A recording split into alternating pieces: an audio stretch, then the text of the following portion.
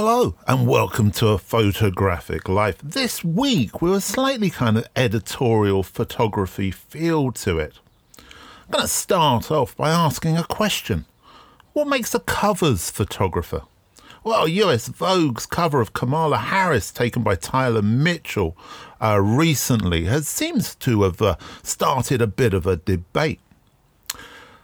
Anna Wintour said, and Anna Wintour is the editor-in-chief of American Vogue, by the way, all of us felt very, very strongly that the less formal portrait of the vice president-elect really reflected the moment that we were living in.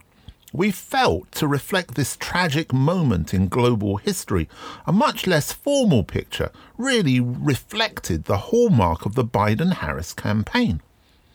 There was a lot of discussion online about the casual nature of the image, the informal styling, and the washed-out colour of Tyler Mitchell's work. I remember a similar discussion around the work of Jürgen Teller back in the 1990s, and also Corinne Day. The discussion is not new, but the conversation in my mind should not be about photography, but about what makes a cover photograph. The Scottish-born New York-based Albert Watson photographed over 100 US Vogue covers and 40 covers for Rolling Stone. Annie Leibovitz photographed over 142 covers of Vanity Fair. David Bailey has shot over 300 covers for various Vogues, and the great Philippe Hausman shot over 100 covers for Life magazine. There are other great cover photographers, including Richard Avedon, of course, or Irving Penn, or Nick Knight, or Stephen Meisel, or Mark Seliger. They come specifically to my mind. I've no issue with Mitchell Tyler's work, and you may not like any of the work of the photographers that I've just mentioned. I also have no problem with the idea of deconstructing the manufactured image, which has been an aspect of fashion photography from its earliest days. It's not new or edgy or revolutionary. Just look at Martin Harrison's brilliant book Appearances, which is all about the history of fashion photography, for proof of that. The cover has a job to do, and some photography and some photographers cannot come up with those goods. That's not a comment on them as photographers. It's just a comment on them about the images they create and whether or not they work as a cover. I get the impression, but maybe I may be wrong here, that US Vogue wanted Kamala Harris on the cover, and they had these pictures from a previous shoot back in 2018. She wasn't available to do a new shoot, and they used the old ones. I've been in that situation many times as a Condé Nast art director, which I was for 10 years. If this is the case, then it's not Tyler's fault. The magazine is who should explain the situation. And Wintour's weak defence perhaps supports my idea. Magazines are a political beast, and the photographer is most often the one who's left outside of those politics. Talking of Irving Penn, I often talk about photographers being journalists, documentarians, and I believe that in whatever area they work in. I recently read this. In 1996, Vassilios Zatsy began his journey with Irving Penn, starting as an apprentice to the master photographer and rising to become the deputy director of the Irving Penn Foundation. Zatsy recently described Penn's understanding of his photographic purpose as that of a photojournalist. In a 1950s symposium titled What is Modern Photography? At the Museum of Modern Art, featuring Lisette Medell, Walker Evans, Aaron Siskin and others, Penn spoke about his responsibilities as a photographer. He labels himself as a journalist, he says. His job is to communicate an idea or a message to the reader. That's one of the great qualities of Penn's work. Regardless of what he is photographing, he is able to tap into the essence of it in the pictures that he made. It's always wonderful reprieve to get lost in his work. They transport you and are timeless. I agree. This week, we welcome to the podcast explaining what photography means to him, I think one of the great living British photographers. Somebody who I first met, I think, roughly about 8 or 9 years ago. Anyway, who am I talking about? Well, he lives just down the road from me, and his name is John Bulmer. John was born in 1938 in Herefordshire, the grandson of the founder of the Bulmer Cider Company. While still a student of engineering at Cambridge, he had photographs published in Varsity magazine, as well as a magazine he co-founded called Image. He also completed photo stories for the Daily Express and Queen magazine, whilst working as an assistant to photographers Larry Burrows and Bert Glynn. What a great couple of photographers to assist and learn from. Anyway, John was expelled from Cambridge 6 weeks before his finals, and he got a job with the Daily Express and stayed there for 2 years. Bulmer is most often associated with his documentation of the north of England, which he began with his first assignment in 1960 for the iconic Town magazine. In 1965, he first photographed the north of England in colour for the Sunday Times magazine, the magazine who he then went on to work for until 1973, the golden years. However, Bulmer continued working for other publications, including the British edition of Geo. Bulmer met his wife, Mai Zetterling, with whom he occasionally worked with as a cinematographer, as he combined photography with film commissions for the BBC and the Discovery Channel. As Bulmer moved away from photography to film, his earlier photographic work was kind of put to one side until it was included in a 1983 exhibition at the Photographers Gallery, British Photography 1955-65, The Master Craftsman in Print. Bulmer's career in film continued to the mid-2000s, when he retired and turned to digitising and cataloguing his earlier photographs. The result is 2 books of his work that have been published by Blue Coat Press, The North and Wind of Change. This is John Bulmer talking. I first became interested in photography as a teenager. Someone gave me a box brownie and I was fascinated by the mechanical aspects of it. I built an enlarger and a darkroom in the attic, and I loved developing and printing my own pictures. But then I discovered the Image. There was an exhibition in London called The Family of Man, and I had the catalogue to that, and it was just magic. I also went on to see books by Cartier-Bresson about his photographs all over the world, and it opened a whole new window on life to me, and I knew that I wanted to be a photographer. My parents felt I ought to get myself a proper degree so I could earn a living, and I went off to Cambridge to study engineering. Where I was meant to study engineering, I spent most of my time taking photographs, first for the university magazine Varsity, and then I started doing stories for magazines like Queen magazine, which was starting up then. Plus, I became a sort of local stringer for the Daily Express. But what caused me the biggest trouble and the biggest excitement was that with a friend I did a story for Life magazine on the night climbers of Cambridge, which that's the students who climb up the buildings at night. And this got me into a lot of trouble. The university authorities were not happy at all, and they ended up throwing me out. However, because I had contacts with the Daily Express, I went up to London and they effectively gave me a full-time job as a news photographer, which must have been one of the first times an amateur had ever moved straight into Fleet Street. And soon after, I started doing stories for Town magazine, which was a wonderful new magazine that specialised in exciting photography. Up till that time, the pictures you saw in newspapers in England were fairly straightforward, all taken with a Rolleiflex with a flash on the side. Things like Picture Post had long gone, and there wasn't really a lot of outlet for photography in Britain. But Town magazine was something new and exciting.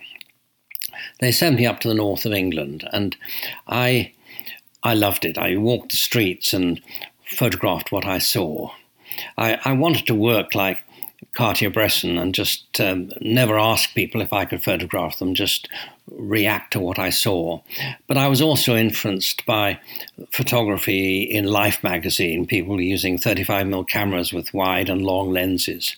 And that made it easier to grab what you wanted. And my experience on the Express was extremely good, because news photography really teaches you. You don't have a lot of chances. You have to go for it. So really my sort of starting point was those pictures in the north of England. And, 60 years later, I still think they're some of my best pictures and what I will be known for. In 1962, the Sunday Times started their colour supplement, and I was working for them right from the very first issue. I shared the first cover with David Bailey, although it wasn't a great cover, I have to say it. But soon after, I was travelling all over the world for them, and that was an amazing era when you could travel, and yet the world was really very untouched, and very few people did get on aeroplanes, not like now. I also did a story for the Sunday Times on the north of England, and this was really the first time it had been done in colour.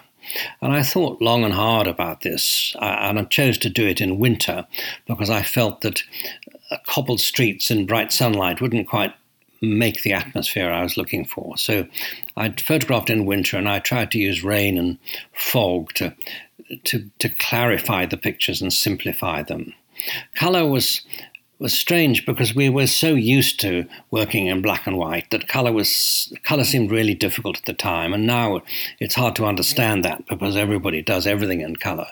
But at that time, I felt that the world was too complicated and too full of objects, and with black and white photography, you could simplify the picture, and colour made it more complex.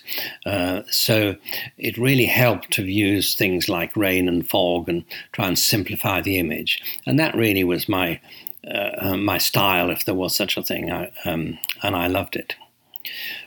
I went on later to make films because things changed, but I still come back to those pictures from the north of England. To me, they'll, if I'm known for anything, it will be for that.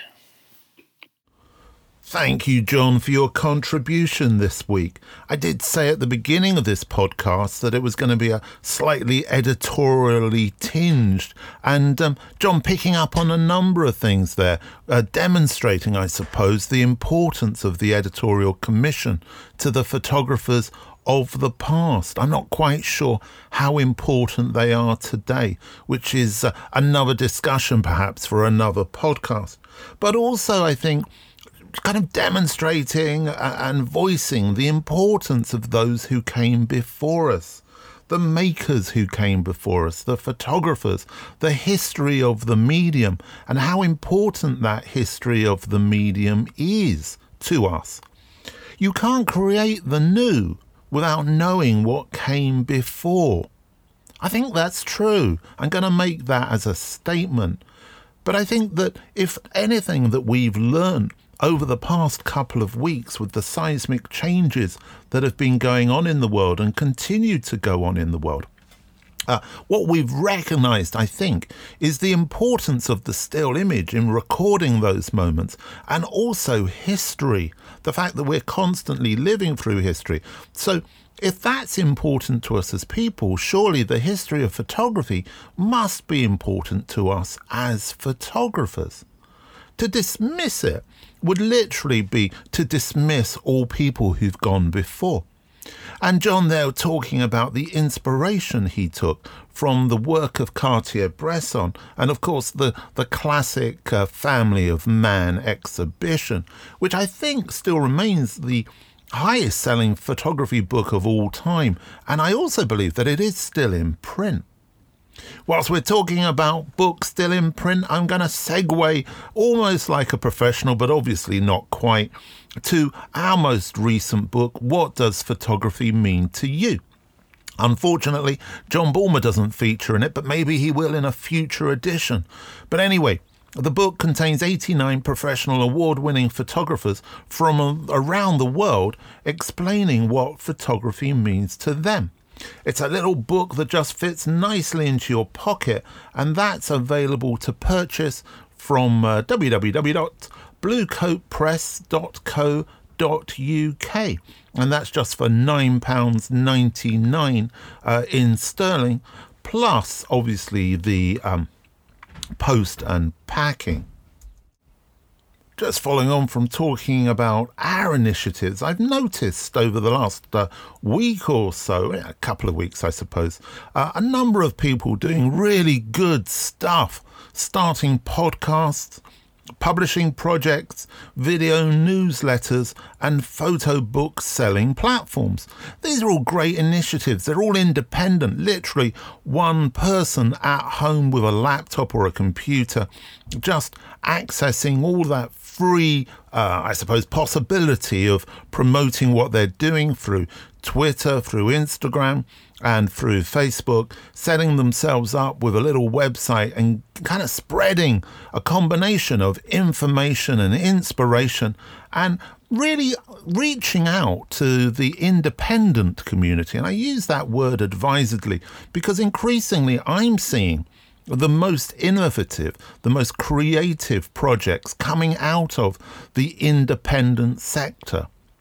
And so it's great to see that. And I think a lot of this has come out of lockdown.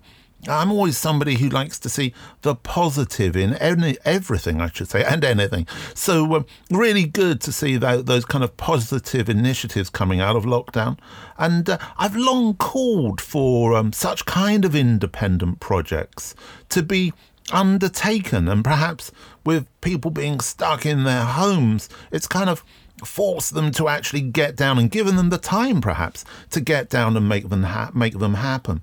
So we'll continue to promote all of those independent initiatives through our Twitter at UNofPhoto, and we welcome them all to the independent photographic community, and I really wish them well over the coming months. I know that first episode, that first issue, those first few weeks are always the most difficult, and then you suddenly find you've got to keep going, and then you realise, wow, it's not going to get any easier.